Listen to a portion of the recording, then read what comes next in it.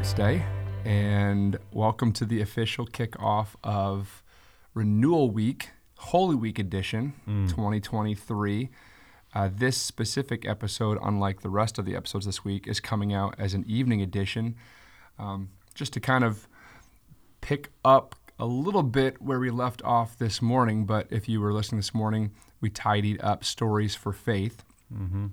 But we felt like it would still be good, rather than just starting kind of like this Holy Monday discussion, working through a little bit more in detail, since we didn't talk too much about it this morning, about Palm Sunday, a huge kickoff to, the most important week in human history. So Pastor Mike, talk to us a little bit first about why even spend a renewal week walking through Holy Week.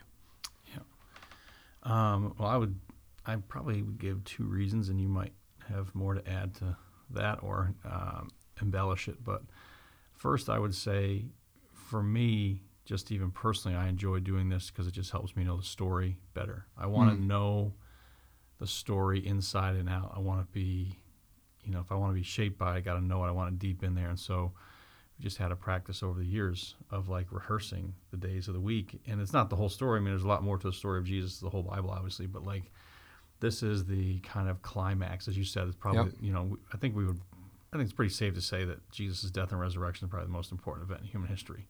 For sure. Okay, so we're good on that. Safe in this room, at least. Yeah, maybe his return when he comes, what I mean? But exactly. Fair enough. But but what were the actual events leading up to that? What were the themes? What was going on in people's hearts? What was going on in people's minds?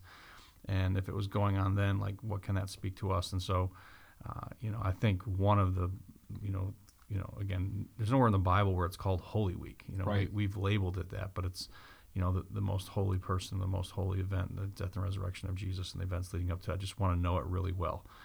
So that's one reason. And then secondly, it's connected to that, is that we can know pretty close what happened. And so this week is really grounded in history. So take, for example, we did David and Goliath a few weeks ago in Stories for Faith. We about know when David lived. We think it was, about 1000 BC.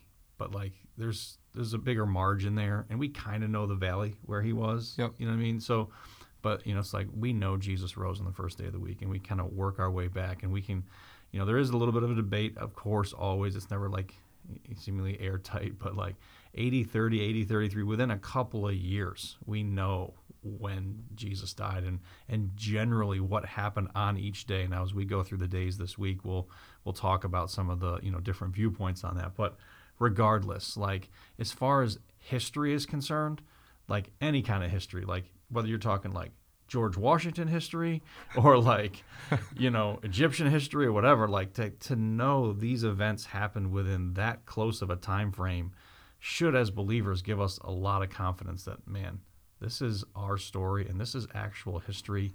This is world-changing events that actually happened. And so let's really know it, dig into it, and live it out. Have you thought about, Lord willing, well, if the Lord doesn't return by then, 2030 or 2033, are we going to have to make a decision on when we're going to celebrate the 2,000-year anniversary? Wow. I'll have to dig a little deeper. I was just going to say, it's time for scholars to actually kind of like make this a priority in the next 10 years. Yeah, that's really interesting, Dave. I've never thought of that. So I will say one of the things, one of the resources that we've used, my family and I have used, is this book called The Final Days of Jesus. So good. Yep, so good. And they, they're careful. They get a lot of footnotes of like, hey, other people think this. I was just reading through there this morning. Wednesday of this week, Wednesday's kind of like the calm before the real storm. And so they'll say we're not exactly sure what happened on Wednesday, and all that's fine. But like we know what happened on Palm Sunday. Yep. And we know what happened on Easter Sunday. Yep. And so again, that's anyway. So yeah, I think those two reasons are really why focus on Holy Week is even just personally for me, I want to know the story and not just about it, but like the themes, the things that's driving it, the motivations, the events, all that stuff. And then secondly, this type of thing really encourages me and grounds my faith every year in the reality of history. And so if you're new to New City, for over a year now, we've had these regular moments and weeks called Renewal Week. Right. where you or I, sometimes a couple others, will do a little bit of a devotional early morning, Monday through Friday. And so again, this week that will start, but this week we're doing it in a little bit of a different format. It'll be here on the podcast rather than on YouTube live. Right. But they will be live early morning. So the time you wake up every day this week, you'll be able to hop on to our podcast and listen to that Renewal Days devotion. Yeah, and don't forget the kids will be on YouTube It's live. going to be so good. And the kids thing, I saw a little preview of it. We did get to see a little preview It's of Mark really great. looking for a treasure in a field, and it's Yeah. amazing. Yeah. But, to that point, one of the purposes of Renewal Week is to be renewed. We want the story of Christ, His good news. We want the commands of Scripture to wash over us, to be stored in our hearts. We want to sometimes focus on specific things. We've done that throughout the year.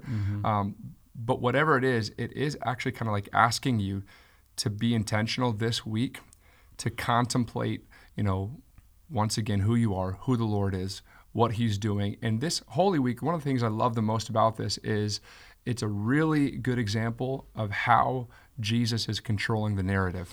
Yep.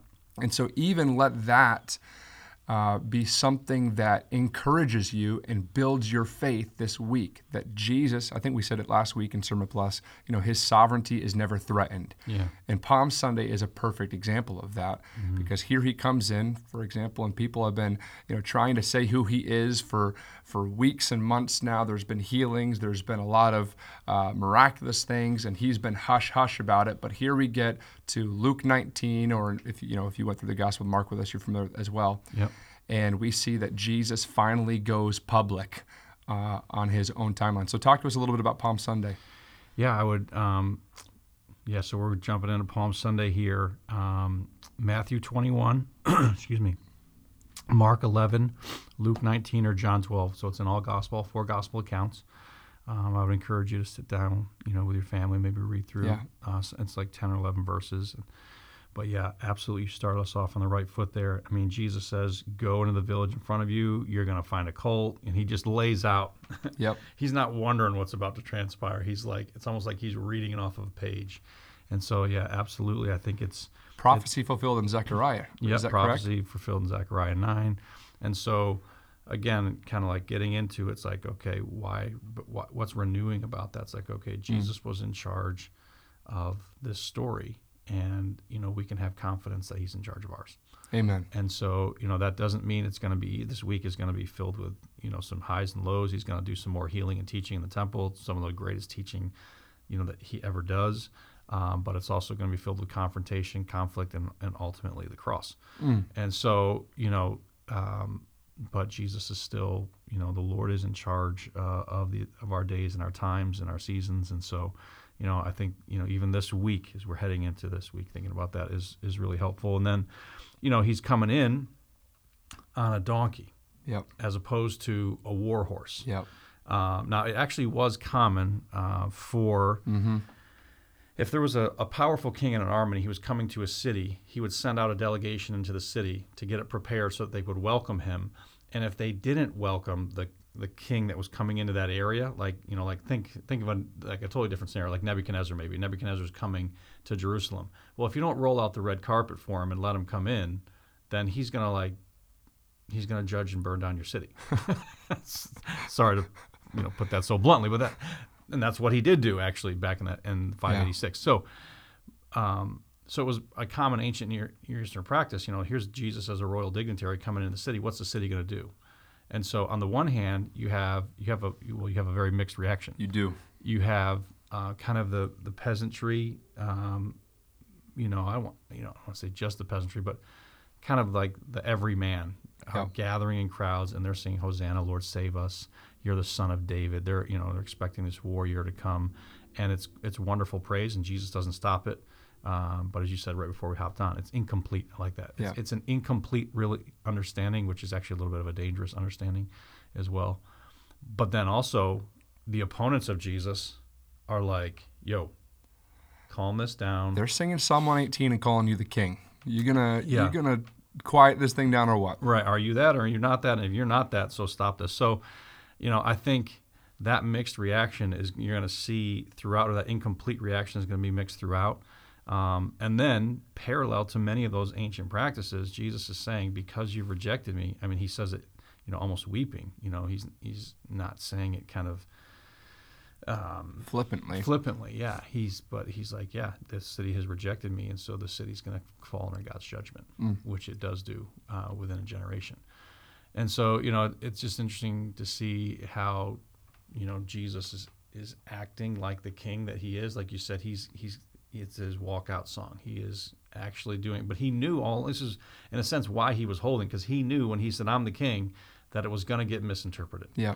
And so, now is the time for it to be misinterpreted, and he understood that, but it was. And so, again, for me, I think there's an easy connection to, this is a good time to examine my heart and say, is it easy for me to miss Jesus' purposes? Even though I know, again, I've studied the Bible, I have the passage here, I've been a Christian for a long time. I say a long time, 30 years. Grew up in a Christian home, went to a Christian school, went to a Christian college, went to seminary. I've been around the Jesus thing for a while. It's still like, oh yeah, Jesus is here to bless me and give me a comfortable life. That's I feel like it's a default thing that I have. I don't think I'm alone in that struggle. And it just seems like Jesus is doing something bigger. Doesn't seem like it. He is definitely doing something bigger.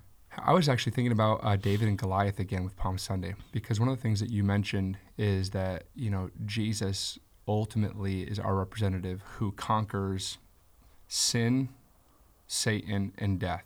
Yeah. Those are in Holy Week, those are the big three things he's going to conquer. He's going to slay as the king. That's what the people are being delivered from. They're expecting, Jesus to come and overthrow Rome and reestablish Israel in the way that they perceive it, to need to be, etc. And so for me, my tendency is to make Jesus' deliverance so much more shallow than what it was intended to be in my life. Yeah. And one of the biggest contemplations for me this week is to and praise the Lord that, God cares about my budget. He cares about the food on my table. He cares about my kids and my marriage, and he cares about my workplace, and he cares about my relationships, and he cares about my hobbies. Those are all wonderful, wonderful things. But sometimes I make all of that my world. Yeah. And I forget about the reality of eternity and even my purpose and the bigger story unfolding.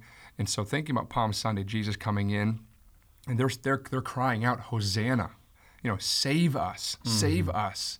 But they don't even know what he's actually about to save them from. Right. And so just having that mindset of, okay, Lord, you the deliverer entering into my life, and I definitely want you to save me, but remind me that the greatest deliverance that you have already accomplished for me is victory over my own sin, how I can even endure the sin of others, the devil, and then ultimately death. I don't have to be afraid of the full-grown, mature versions of the enemies of this life. Yeah, I like how you've been saying that lately, the full-grown versions of sin, Satan, and death, in this life. Jesus conquered them. So absolutely. And I think I think it's one of the benefits of rehearsing Holy Week, Palm Sunday, is even if you've been a Christian for a long time and you're listening to this, I would encourage you just to pray, search me, oh God, try my heart, see if there be any wicked way in me. See if I'm quite sure that the fullness of what Jesus came to do has still yet to dawn on me. Even though there's been many dawnings, and week by week we celebrate it here at New City and all those things. But just Lord, help me to see the greatness of your accomplishment, what you were coming to do, why you came to do it. And then how that connects to the smaller, quote unquote, smaller details of my life. Because, and just to kind of wrap up, what Jesus does after, he comes in and he visits the temple. Again, here's some of the, Matthew, I think Luke has him going right to the temple. You almost wouldn't know. Luke does. But Mark has him visiting the temple briefly, and then he goes back to Bethany, where it's about 2 miles outside of Jerusalem, and then he'll come back to the temple in the morning, and, we'll talk about that, for Handle tomorrow. business. Yeah. And he starts doing some other things. But he visits the temple here on Sunday, and he just does some healing and some teaching, just some more of what he's about. You know what I mean? There's the poor and the lame and the sick, And here comes the king, not on a war horse, not, in this big show of power, but in humility. And then he comes and he heals and he teaches the people who seem to be like the marginalized. And that's just what an awesome, way to end the day. And it's just another witness of what Jesus actually came to do, is to heal and to restore. So. Well, I hope that you're encouraged that the King has come and has brought deliverance. Thanks for tuning in to this Sunday night, which is a very unique special edition of Renewal Week. Yep. And when you wake up tomorrow, you'll have Monday morning ready. You can listen anytime. We'll talk to you soon.